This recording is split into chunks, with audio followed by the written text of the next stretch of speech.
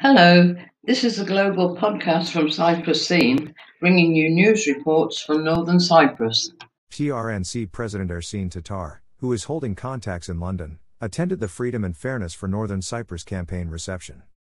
The reception held in Westminster, London was attended by members of Parliament and the House of Lords, academics, think tank groups, lawyers, politicians, diplomats, members of the business community, representatives from various NGOs, the media, and the special guests. In a conversation with British parliamentarians and lords at the reception, President Tatar briefed the new policy on the basis of two equal states put forward by the Turkish Cypriot side and emphasized that the Turkish Cypriot people now want justice.